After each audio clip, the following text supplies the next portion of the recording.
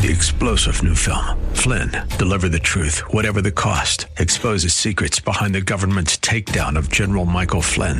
Flynn knew what the intel world had been up to. He ordered the first audit of the use of contractors. This set off alarm bells. He told the truth. He was the most dangerous person for Donald Trump to hire. They had to get rid of Flynn.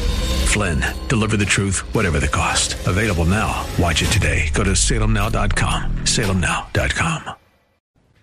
Last week, I came to you with an understanding, a proclamation, that the sermon I preached would be, if you are a believer, the most important sermon you would ever hear me preach. And that is because I preached on the supremacy and the character of biblical love, agape love. This is a love that we are to have for all people. This is a love with which God loves us.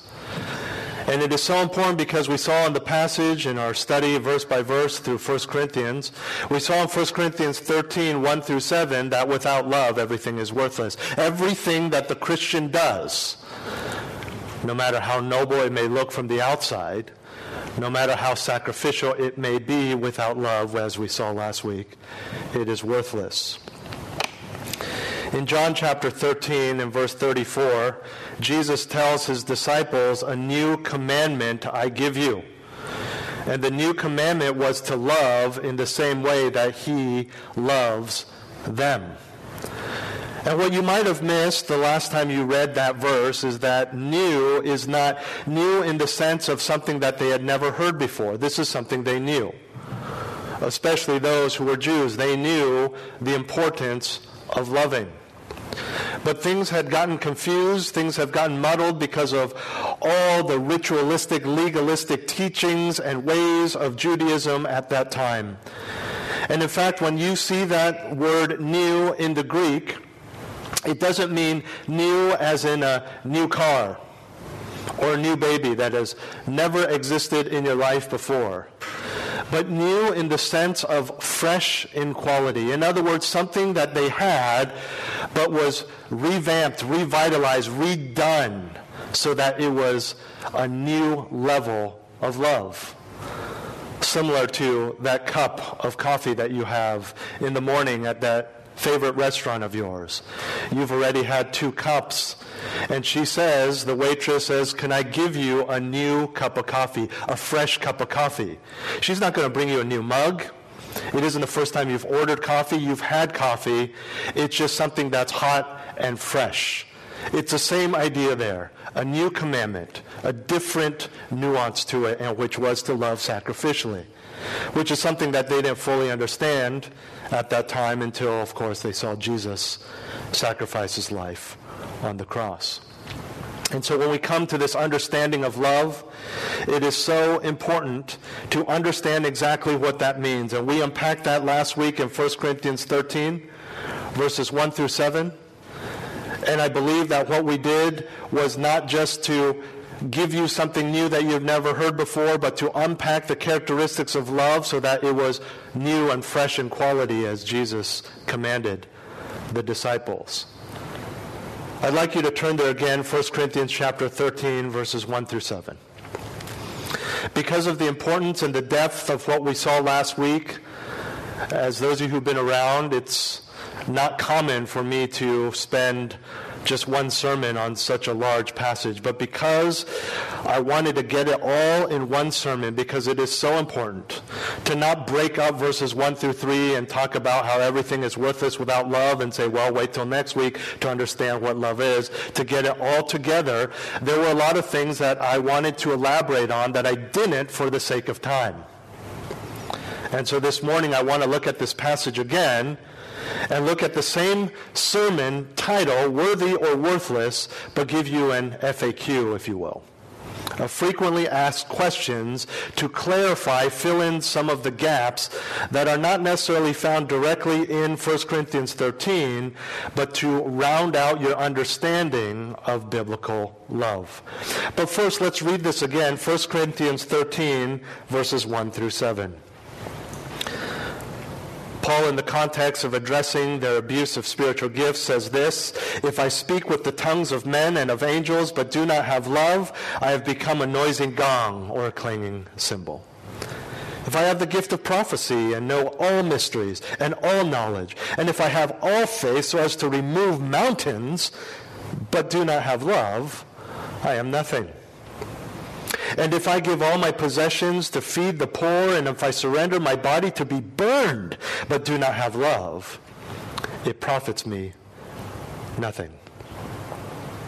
Love is patient, love is kind, and is not jealous. Love does not brag and is not arrogant. It does not act unbecomingly. It does not seek its own, is not provoked, does not take into account the wrong suffered, does not rejoice in unrighteousness, but rejoices with the truth, bears all things, believes all things, hopes all things, endures all things. I don't do this often, but if you are joining us this morning on the live stream or in person and you did not hear this sermon from last week, I encourage you to listen to it, because the importance of love is found in what we saw last week and not so much this week.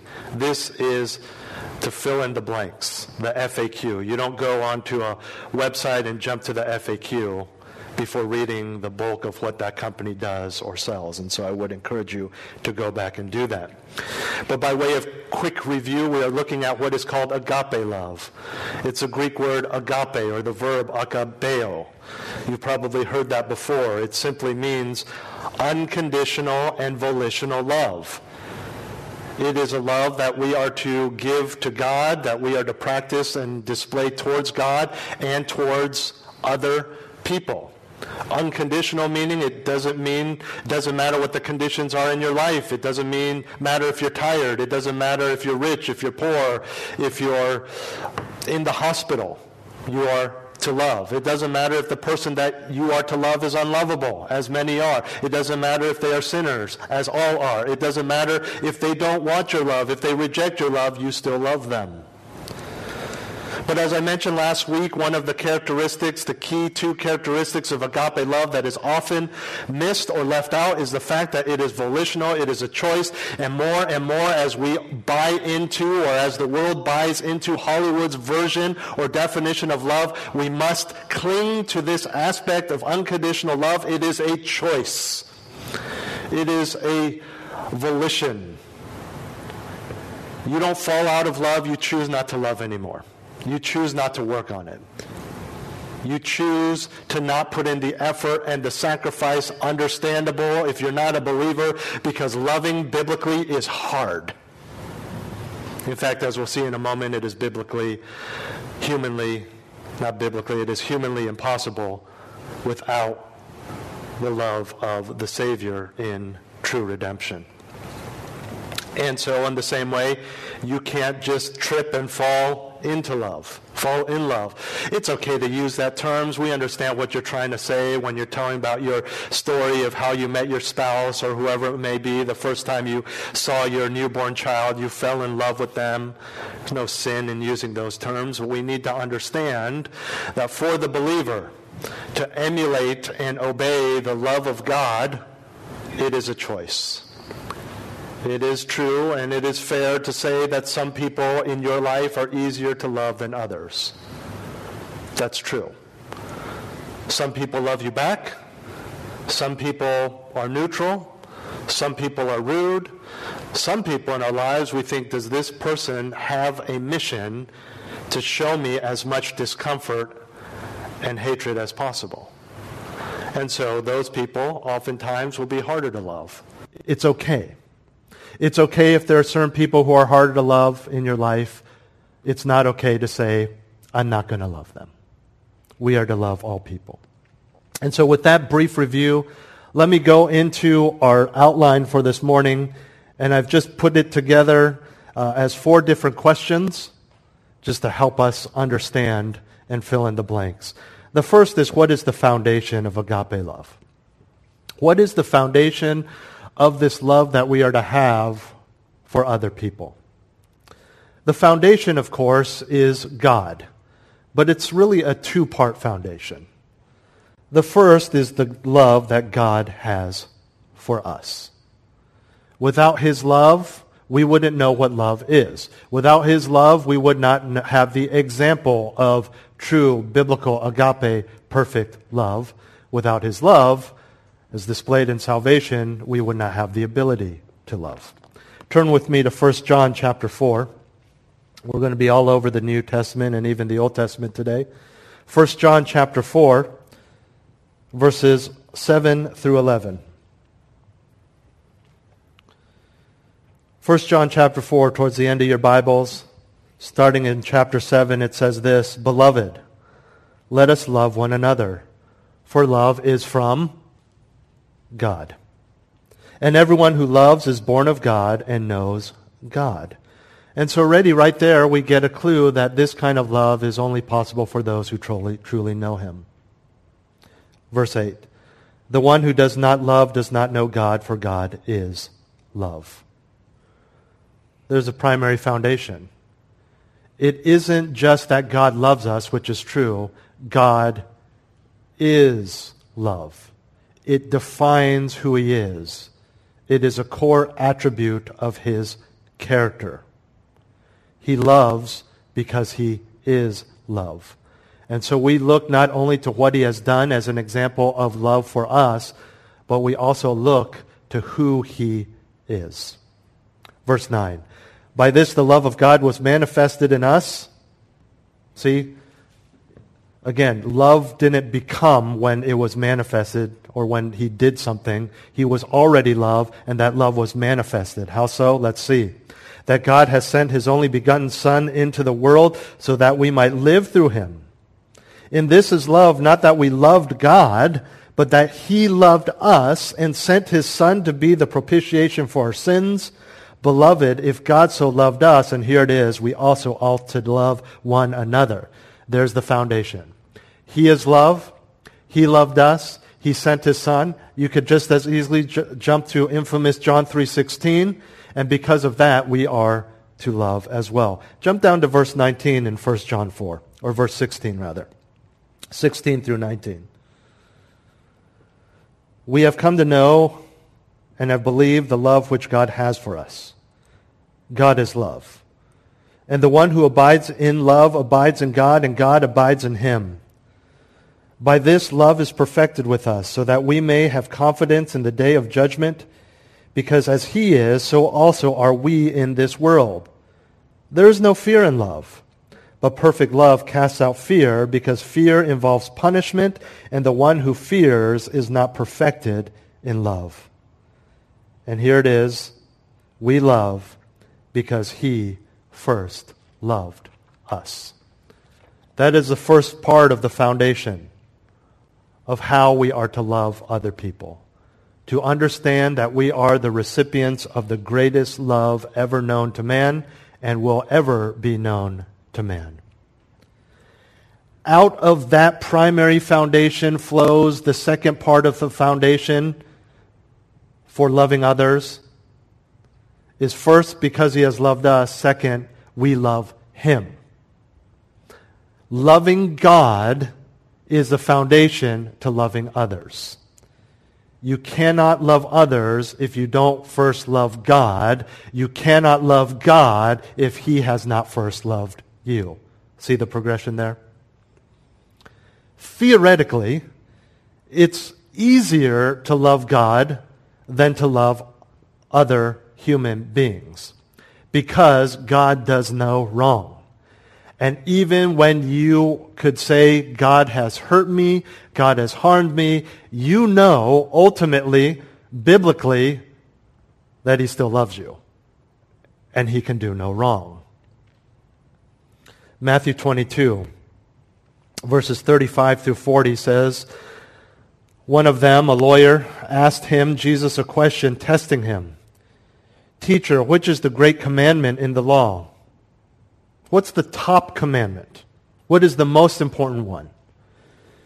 And Jesus said to him, you shall love the Lord your God with all your heart and with all your soul and with all your mind.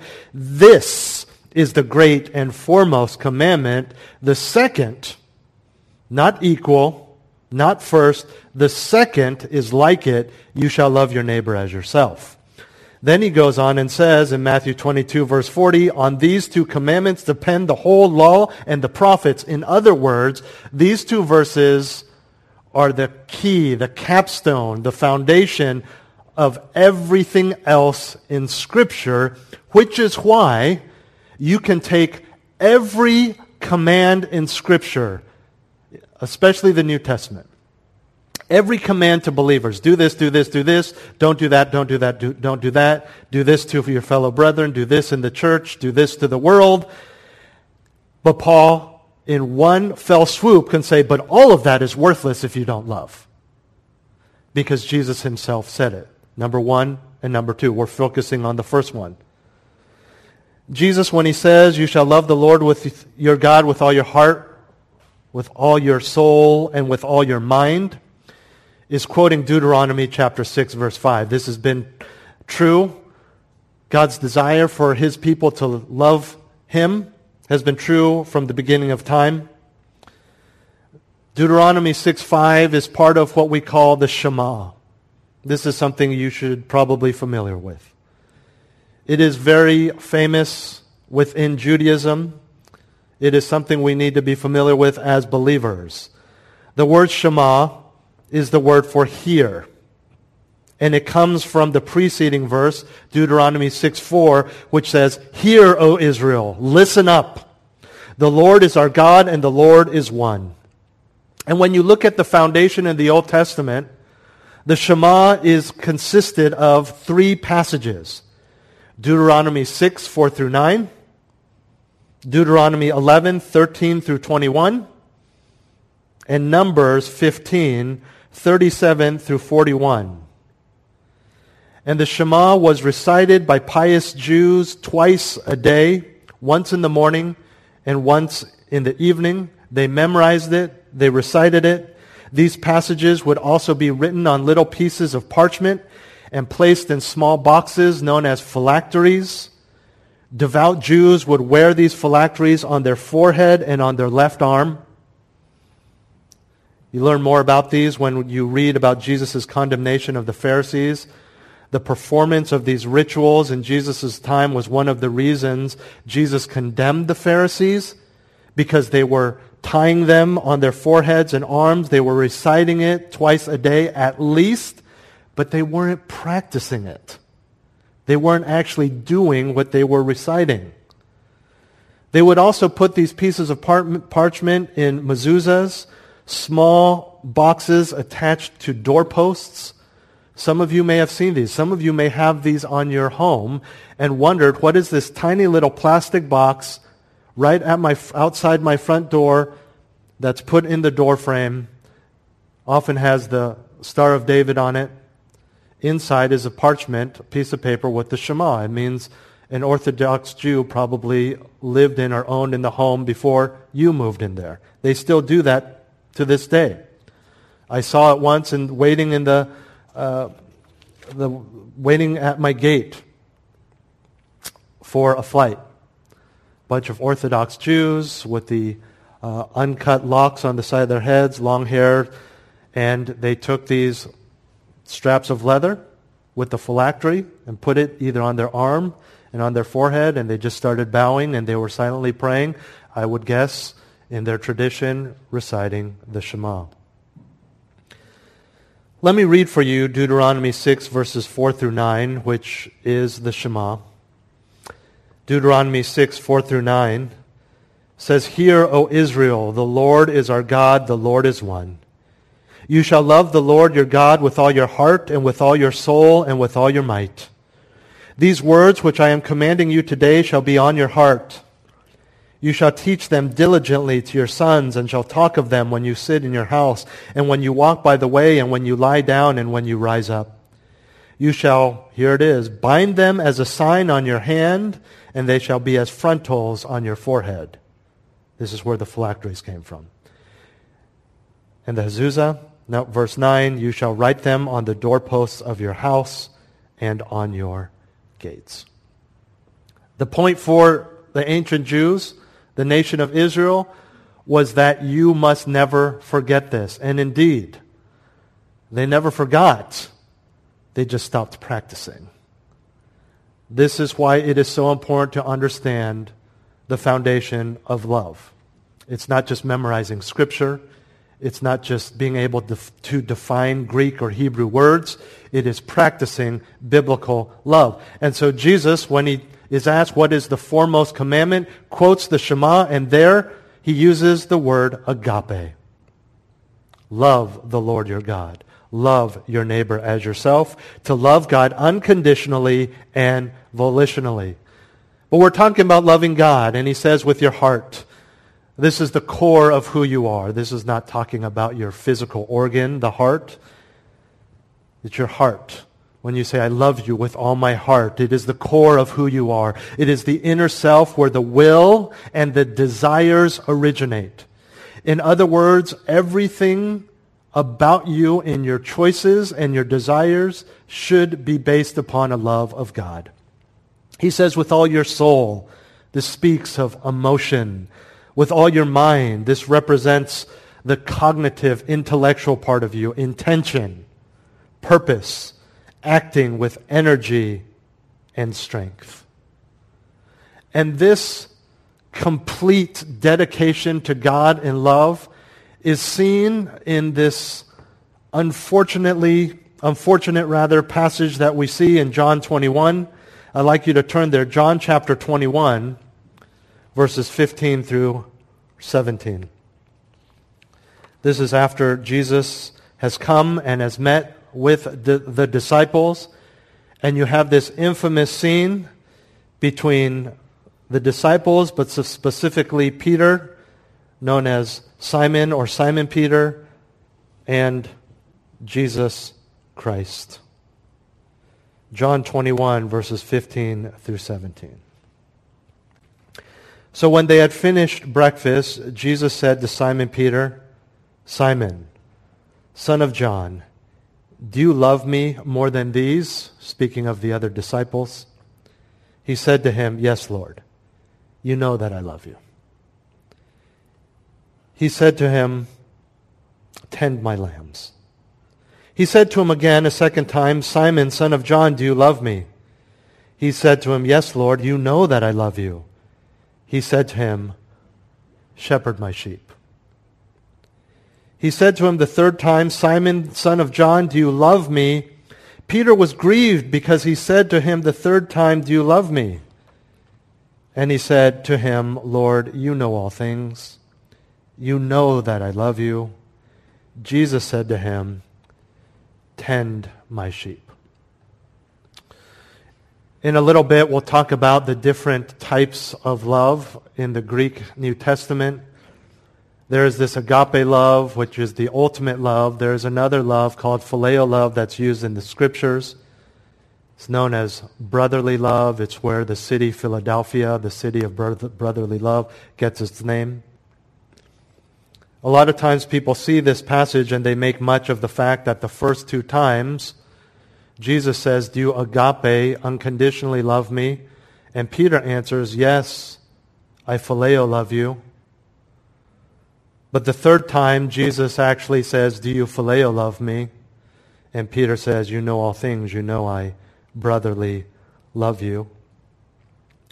Something to understand is those two types of love are used interchangeably at times. In fact, there are passages where the love that God has for us is the phileo love. It's quite possible that after denying Jesus 3 times, as prophesied, Peter was afraid to say, yes, I have a total commitment love to you. I just have phileo love for you. Still a very powerful love, a love that you would have with close friends or close relatives. And the grieving was not because I believe Jesus was using different words, but because Jesus asked him 3 different times. But here's the point. The point is, after every time, Jesus says, then take care of my people. In other words, the main point that we are to get from this is that loving Jesus means more than loving Jesus. It means loving other people as well. but loving Jesus is foundational to loving other people. It is a total commitment that involves not just loving Him wholly and completely, but loving other people as well. The key, one of the keys is found in the first time he asks. He says, do you love me more than these guys? This band of brothers, your closest friends right now. And that's a good question for us. Do you love Jesus more than you love your closest friends, your spouse, your parents, the baby in your arms last night? We'll talk more about that in a second. This reminds us of the commitment called for by Christ in Matthew chapter 10, verses 37 through 38. He who loves father or mother more than me is not worthy of me. Wow. That's huge. And he who loves son or daughter more than me is not worthy of me. And it's fitting, then he says, and he who does not take his cross and follow after me is not worthy of me. He is not saying you are not to love your family members. It's very clear in Scripture that you are to, if not just from what we saw last week, because they are part of everyone that you are to love. There is a special love that you are to have for your family members and a special relationship that is called out in the Scriptures. But we are not to love family more than we love God. And we are definitely not to let our commitment to family, whether it's spending time with them, whether it's the need for you to provide for their existence and life, we are not to let those things get in the way of our love for God. Again, be careful. This doesn't mean going out and doing stuff and just being more legalistic. That means a heartfelt, deep love for God. We are still to prioritize our family. We are to love our parents. We are to love our children. But the Bible is very clear about that. We just don't let those priorities get in the way of the priority, which is God. Parents and children are to be a priority, not the priority. God is the priority. And just as loving God is a foundation to loving others, loving God is going to be your foundation for loving properly your spouse, your children, your parents. This is not an excuse to dislike people in your family or to love them less than you are supposed to. You are still to love them with agape love. Speaking of loving anything more than Him, it's not just family and friends and people that get in the way. The clearest picture we have of the battle between one's affections is in Matthew 6. It is money. And so it is possessions, loving possessions that can get in the way of loving God fully and completely. And so love God because He has loved you. Here's the bottom line. You cannot love others biblically if you do not primarily love God. And you do not love God biblically if you do not love others. I'm going to say that again. You cannot love others biblically if you do not primarily love God. And you do not primarily love God biblically if you don't love others. You can't have one without the other. And so, the foundation of loving God to loving your neighbor as yourself. And so the second question I want to address is, who is my neighbor? The concept of loving your neighbor as yourself comes from Leviticus. Jesus is quoting the Old Testament there as well. Leviticus 19:18. You shall not take vengeance nor bear any grudge against the sons of your people, but you shall love your neighbor as yourself. And the verse ends with, I am the Lord. Seal of approval. You better do it. Leviticus 19:18. And so, we have a great explanation from Jesus Himself of who our neighbor is. Turn to Luke chapter 10. Luke chapter 10, let's start in verse 25 to recap what we just saw. Luke chapter 10, verses 25 through 37. Luke 10, 25 through 37. Who is your neighbor? And a lawyer stood up and put him to the test, saying, Teacher, what shall I do to inherit eternal life? And he said to him, What is written in the law? How does it read to you? And he answered, You shall love the Lord your God with all your heart and with all your soul and with all your strength and with all your mind, and your neighbor as yourself. Good answer. He got it. Verse 28. And he said to him, You have answered correctly. Do this and you will live. But wishing to justify himself, he said to Jesus, And who is my neighbor? Jesus replied and said, and here we have the great story of the Good Samaritan. You ever heard that term? This is where it comes from. A man was going down from Jerusalem to Jericho and fell among robbers. And they stripped him and beat him and went away, leaving him half dead. And by chance, a priest was going down on that road, and when he saw him, he passed by on the other side. Likewise, a Levite also, when he came to the place and saw him, passed by on the other side. But a Samaritan who was on a journey came upon him, and when he saw him, he felt compassion, and came to him and bandaged up his wounds, pouring oil and wine on them. And he put him on his own beast and brought him to an inn and took care of him. That being their mode of transportation back then.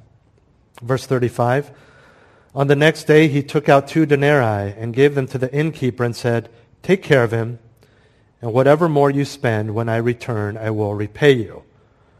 You ever seen an old Western? There's always these hotels or inns, but the owner of the inn is very much involved with the people, cooking for them, taking care of them. That's kind of what it was like back there then. There would have been a person who had a room or two to let, and he would take care of the individual. That's why this makes sense. Don't think like Hyatt Regency, asking the guy in the front desk to take care of someone. It's not going to happen. So that's the picture here, okay? And he gives them enough to take care of him, and he says, Look, I'm going to come back. And if you needed to spend more money on him for his wounds or his food or medicine or whatever it is, I will pay for it. Verse 36.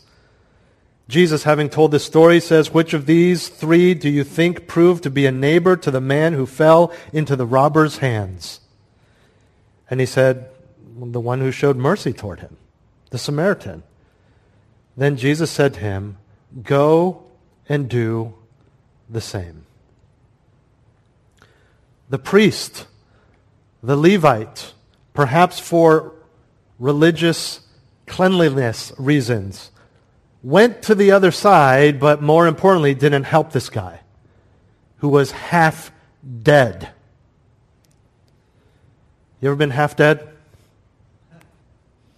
I would imagine being half dead is as good as dead if no one comes to help, especially back then. Jews, then more than today, would help their own people. And here are 2 leaders of the Jews. Leaders of God's people. Possibly people who were traveling that road in between their twice daily recitation of the Shema, ignoring this battered and bruised individual. They did nothing. And here comes a Samaritan, someone that the Jews considered a half-breed, half Jew, half Gentile, shunned by the Jews, considered unclean, not even allowed to worship with them, not allowed in the temple, and yet this person helped the individual, the outcast of society, not saying, well, karma, you deserve it, not going to help you, you wouldn't help me, which is probably true. He helped. He didn't just say, hey, are you okay, and call someone else, a Jew, and say, hey, help this guy. Spent money, spent time, bandaged him up. He helped him. And so, who, according to Jesus, is your neighbor? Your neighbor, according to this passage and according to Scripture, is anyone you come across on the road who is half dead. No, I'm just kidding. Your neighbor is anyone that you can represent the love of God to. Let me say that again. Your neighbor is anyone that you can represent the love of God to. Let me say the exact same thing again. Your neighbor is everyone. Not just people who accept the gospel, not just people that you have a relationship with, that you want to share the gospel with. You are to represent God with everyone. Your neighbor is everyone that you come across. Your physical next door neighbor, yes. Some of you don't even know your neighbors. You need to get to know them. The people on the bus that you see, yes. Your coworkers, yes. Your cousin you see once every 3 years, yes. Anyone that you can represent God to, which means everyone. That is why it is so important that we work on, as I said last week, the character of love rather than trying to love each individual person. And if that confused you last week, that's understandable. Let me try to clarify. It's like this. You ever met someone who's just nice? Not just nice to you. They're just nice people. They're just always bubbling over. Right? You're just like, this person's always nice. I've never seen them not nice. I mean, we can all be nice, but there's some people who are just characterized as being nice. Right off the bat, I think of a couple people in our church. Not that the rest of you aren't nice. Yeah? But there are people who are just constantly nice. I think of Bugler. I think of Debbie. They're just always nice. The rest of us, myself included, we're nice to certain people and at certain times, but we're neutral to others. We can be downright rude to other people. We can be rude to everyone when we're tired or we had a bad day or the child didn't do what we wanted this morning, whatever it may be, right? And that's generally what people are like. Nice to some people, not nice to others, neutral to other people. That's not what we want to be with our love. We want to just be loving. That person is just loving. With whom? Everyone. It's just who they are. They're just loving. Imagine this. It's a week before Thanksgiving, believe it or not. Right? A week? 2 weeks. Less than 2 weeks before Thanksgiving. I feel like just yesterday we were celebrating New Year's. But the year has gone by, and finally, families open to having people over and going back to your normal Thanksgiving dinner. And you find out, oh, that cousin is going to be there. The cousin. And you say, well, just studied 1 Corinthians 13. I'm going to love that cousin. And so I'm going to think about it, and I know what bothers me about that cousin. It is just the way that they criticize everything in our home. And it's not so much me, it's just I feel bad for my parents because I know how hard they work to decorate and do all these things and make a meal, and this cousin comes and just criticizes everything. And so because I know that she is extra critical, I'm just going to muster up the extra patience for that cousin, especially when they say mean things. And you may even prepare your responses to not be nasty like you were a couple years ago. And then you find out, oh, her dad's coming too. And I understand he's not a believer and I have different convictions, but the fact that he insists on bringing all his own beer and is drunk before we even start dinner, and he's just rude and obnoxious. But you know what? I'm going to be loving. And I'm going to be extra patient. And I'm going to maybe help him as he tries to stagger to the dinner table. And I'm going to work on that particular issue with that person. The words of my cousin, the drunkenness of my uncle. And then when you understand that your neighbor is everyone, you will never love everyone if you need to go and pinpoint the specific issues of every single person in your life and try to deal with those proactively. You're never going to do it. Unless you develop the overarching character of love which doesn't matter who it is or what their issue is or what your issue is with them. You're just loving. Does that make sense? Now, of course, as you do that, there will be times where it is fitting to understand different people and how to love them best. But if you only do that, you can see how that's just never going to happen.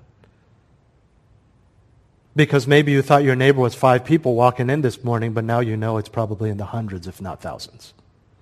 You'll never do it. So develop the character of love. And you won't need to go person to person, how can I love him, how can I love them? You just love. And you practice the characteristics of love that we saw last week all the time with every person. Thirdly, I want to talk about, you've probably heard that there are different words for love in the Greek, and you're right, and so there are different words for love in our New Testament. This is something that's common if you speak another language fluently. You know that there are some words that just don't translate because the language you're trying to translate into doesn't have a corresponding word. Right? Even if you speak another language, usually just your greeting, there's often not a word that directly translates hello in many languages around the world. It's usually, how are you doing? Are you well? Peace be with you. But if you were to translate, you just say, oh, he said hello, because that's what it means. But that's not technically what it means. And so that's why a lot of times in the English, we have to go into the Greek or the Hebrew or the Aramaic because there are nuances, but in English we just have the word love. The word like would not do it justice, right? Even saying brotherly love is not totally accurate. And so we just say love and then hope that you get into the original languages at some point. There are 3 words for love in Greek. The first we've been looking at, agape, unconditional and volitional love. We don't need to spend time there. The second I mentioned earlier is phileo, most commonly described as brotherly love. And it's described as that because it speaks of a very close, intimate relationship with someone that you have as an individual, right? So you can see how that's a little different than what we're talking about with agape love. Just love everyone, but not everyone's going to be a close friend, which is why it was still significant that Peter said, I love you with brotherly love, Jesus. I love you. And that's why we are called to also agape love our enemies, not phileo love, brotherly love our enemies. That's not going to happen. They're your enemy. They don't want to be your close friend. But you can still agape love them, so there are different nuances. It is used in John chapter 11, verse 36, to describe the love Jesus has for Lazarus, his close friend, brotherly love. And when we are called to love Jesus more than father and mother, as we read earlier in Matthew, it is phileo there. It's saying this relationship love that you have with your parents and with your children, you are to have that relationship love with Jesus, with God. Same in John chapter 5, verse 20. When it says the Father loves the Son, that's phileo love there. It's still a powerful and significant type of love. John 16:27. For the Father himself loves you because you have loved me and have believed that I come forth from the Father. The Father loves us. That's phileo love there. That's a brotherly, direct relationship, Heavenly Father to saved child love. Now, this love often gets a bad rap because of the conversation between Peter and Jesus. People like to highlight that Peter was saying he loved him with a lesser love and not an agape love. But you need to understand, as we've just saw, it's often used interchangeably in Scripture. Agape and phileo, it is love. And then thirdly, in the Greek, is eros love. Sounds like erotic. That's where we get the word eros love. It's closer to our modern Western idea of romantic love, and it is never found in Scripture. What we define as romantic love is never found in Scripture. In fact, Eros was even considered by ancient Greeks to be dangerous because of the uncontrolled passions and actions that result of such love, from such love. You understand this. We see this in our society. Someone's obsessed with a celebrity, or out of this passionate, romantic, emotional love for their spouse, they go and kill somebody. Or they kill someone's spouse because they love this woman, or whatever it is. Even the ancient Greeks said this Eros love is dangerous because what people do for love. Right? And somehow in our society, we've extolled that. Oh, what I would do for love. Oh, my friend, I don't want to know. Please don't do it. Right? People get in fights. People do all kinds of wicked, evil things out of this kind of love. And so we understand that is more emotional than fact-driven, than God-driven. And so naturally, it's not in the New Testament. A big takeaway for us from this is that then the love that we are to have for a spouse is agape love or phileo love. You can call it romantic love. You can call it romance. I understand that. That's fine. Again, we understand what you're saying.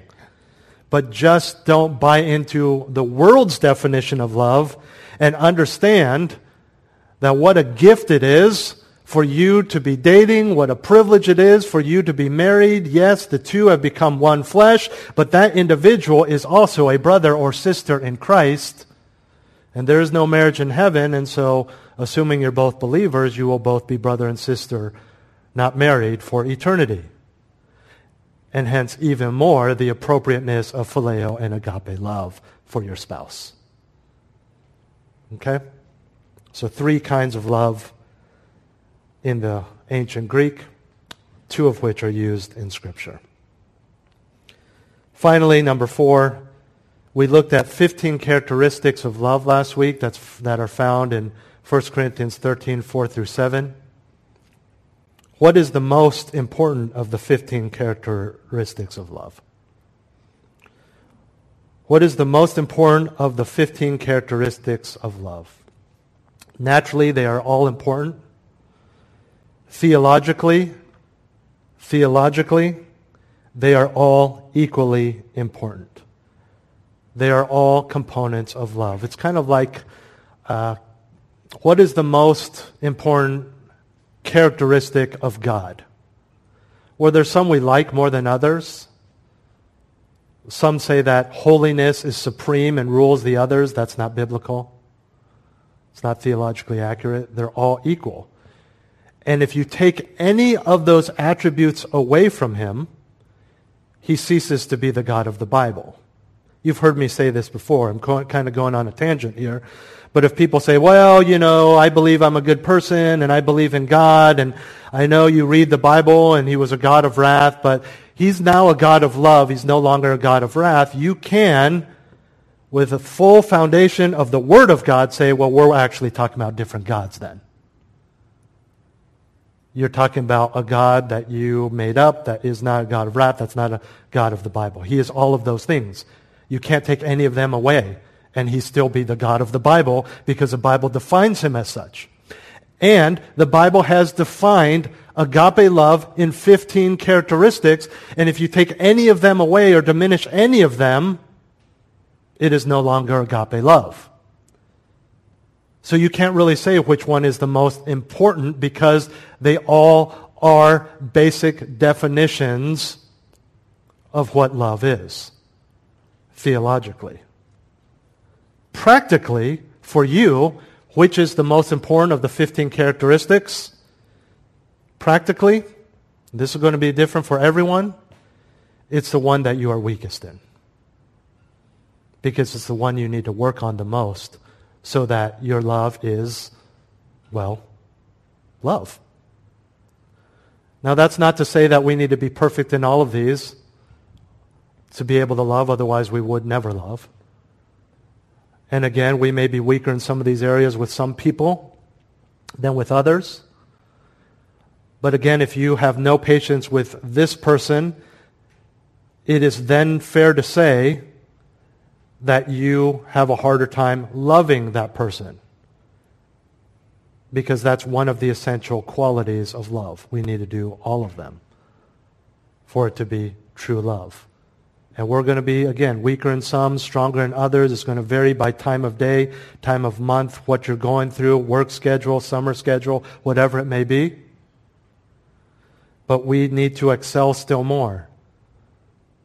So as we went through those 15 characteristics last week, the ones that perhaps you were most convicted by, that's the most important to you because that's the one you need to pray about. You need to repent towards that. You need to work on it. And maybe for some of us, of the 15 characteristics that we were least convicted by, that might be one you need to work on too, because often when there's no conviction and no desire to excel still more, it's because we have so seared our conscience that it's not even an issue for us. Something to think about. I'm not saying that's true for all of us, but something to think about. Regardless, we can all excel still more because none of us love perfectly. And so I wanted to fill in some of those blanks and round out our message or discussion from last week. I hope that helps and it helps us to excel still more in our love. I would encourage you, if you haven't, to go back and listen to that passage, listen to that sermon, because it is so important for us, especially in the midst of service, as we're looking at service in 1 Corinthians. Should the Lord tarry and we have many years on this earth, we want to make sure that what we do is worthy of the name of God, worthy of the title of Christian. And Paul said it doesn't matter what's on the outside. It doesn't even matter how many you may help, how many people may financially or emotionally benefit for you. It is worthless if you do not do it out of love. And now we understand not just love for that individual, but love for God as well. Let us strive for biblical love. Let's pray. Heavenly Father, thank you for the clarity of your word and that your word is so complete. And we can look to other places in Scripture and nothing contradicts and everything fills in other places. Help us to love. Help us to excel still more. Use us for your glory, Lord. Reveal to us for your own name's sake our weaknesses in these 15 characteristics. And may we develop the character of love so that we will abound in loving kindness, so that we can be like our Heavenly Father. Help us to use the strength you have given us. Help us to meditate on the love with which you first loved us. I pray that the gospel would be the foundation of everything, because in it is found the greatest manifestation of your love for us. Help us to help one another. Ultimately, Lord, we need your help. Do so for your glory. In Jesus' name, amen. Well, let's stand and close in song. 3-star General Michael J. Flynn, head of the Pentagon Intelligence Agency, knew all the government's dirty secrets. He was one of the most respected generals in the military. Flynn knew what the intel world had been up to. He understood its funding. He ordered the first audit of the use of contractors. This set off alarm bells. The explosive new documentary, Flynn, Deliver the Truth, Whatever the Cost, uncovers the facts behind this scandal. Flynn told the truth. He was the most dangerous person for Donald Trump to hire. I find out the worst enemy that I'm going to face in my life is right here in America. They took my assessment and they wanted me to change it. And I was like, I'm not changing it. They had to get rid of Flynn. With in-depth interviews, archival footage, and never-before-seen personal records of the man behind the headlines. I just felt like I was drowning. Flynn, Deliver the Truth, Whatever the Cost. Available now. Watch it today. Go to salemnow.com. salemnow.com.